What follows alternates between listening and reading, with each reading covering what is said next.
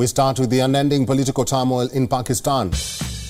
The observation that Pakistani politics is a high-risk endeavour is not an original one, but any scrutiny of the fates of its office holders since the country's foundation 75 years ago is nevertheless astonishing.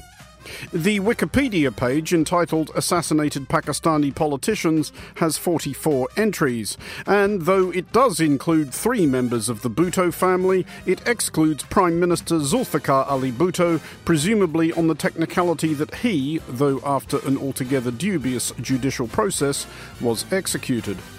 And this is to say nothing of those who have been arrested, jailed, exiled, overthrown or undermined, a cohort which might require not merely a separate Wikipedia page, but a separate Wikipedia. Moving up the rankings of Pakistani prime ministerial mishap this week is Imran Khan, who has managed to get himself charged by police with breaching the country's Anti-Terrorism Act. As of this broadcast, he seems likely to appear in court later this week, after which the spectrum of possibilities ranges from this turning out not to be much of a thing, at least until the next thing, to being a very big thing indeed. Elsewhere, Pakistan's media watchdog, the excitingly named Pakistan Electronic Media Regulatory Agency, forbade forthwith the live broadcast of any of Imran Khan's speeches, which, ruled PEMRA, are prejudicial to the maintenance of law and order and likely to disturb public peace and tranquility, which is quite the thing to say about someone who was running the country 5 months ago. At which point, a brisk recap. Imran Ahmad Niazi Saab ne 176 vote hasil kiye.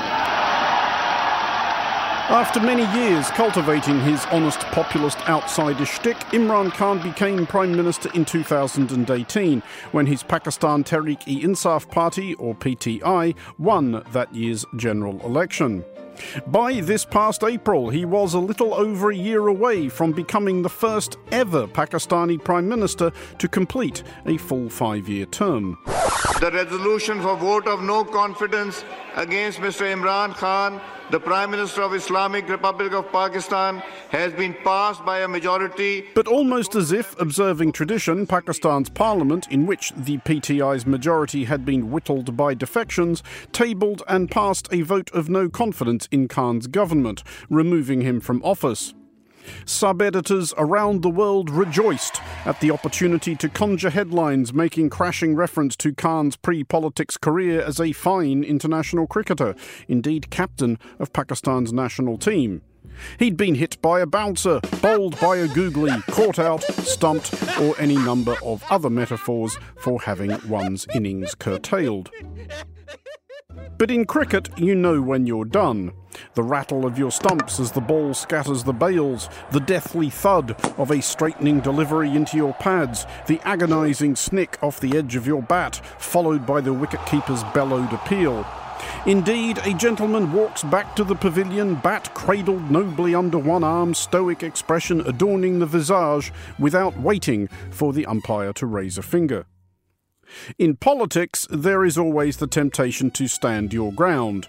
Refuse, if you will, to leave the crease. The job of a Prime Minister in difficult circumstances when he's been handed a colossal mandate is to keep going, and that's what I'm going to do. Since being unloaded by Parliament, Khan has succumbed to this temptation. He has lent heavily into a line of populist, indeed downright Trumpist paranoia, fulminating at a deep state and/or international plot to thwart the will of the people, as, naturally, personified by himself. They can try to steal the election from us if you count the votes that came in late. And this is what dropped Khan into the soup in which he is presently thrashing. On Saturday, Khan gave a speech to supporters in Islamabad in which he elaborated on his vexation at the recent arrest of his Chief of Staff, Shahbaz Gill.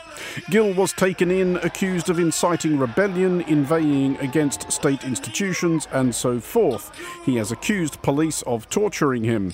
Khan, in his Islamabad speech, accused cops and judges of being in on the general plot.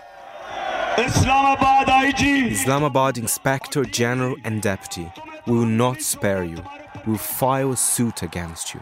You all should be ashamed of what you have done. In more established democracies, such as, to pick a completely random example, no real reason, etc., the United States, when a given politician commences wanging on about the deep state, the swamp, the blob, or whatever nefarious conspiracy they believe to be scheming against them, they can be safely dismissed as any or all of a huckster, a bungler, a whiner, a crank, or a plain and simple idiot who has no idea how anything works. But in Pakistan, the possibility that Khan has a case does have to be acknowledged. He has accused Pakistan's powerful military of behind-the-scenes involvement in his removal, and it would hardly be the first time.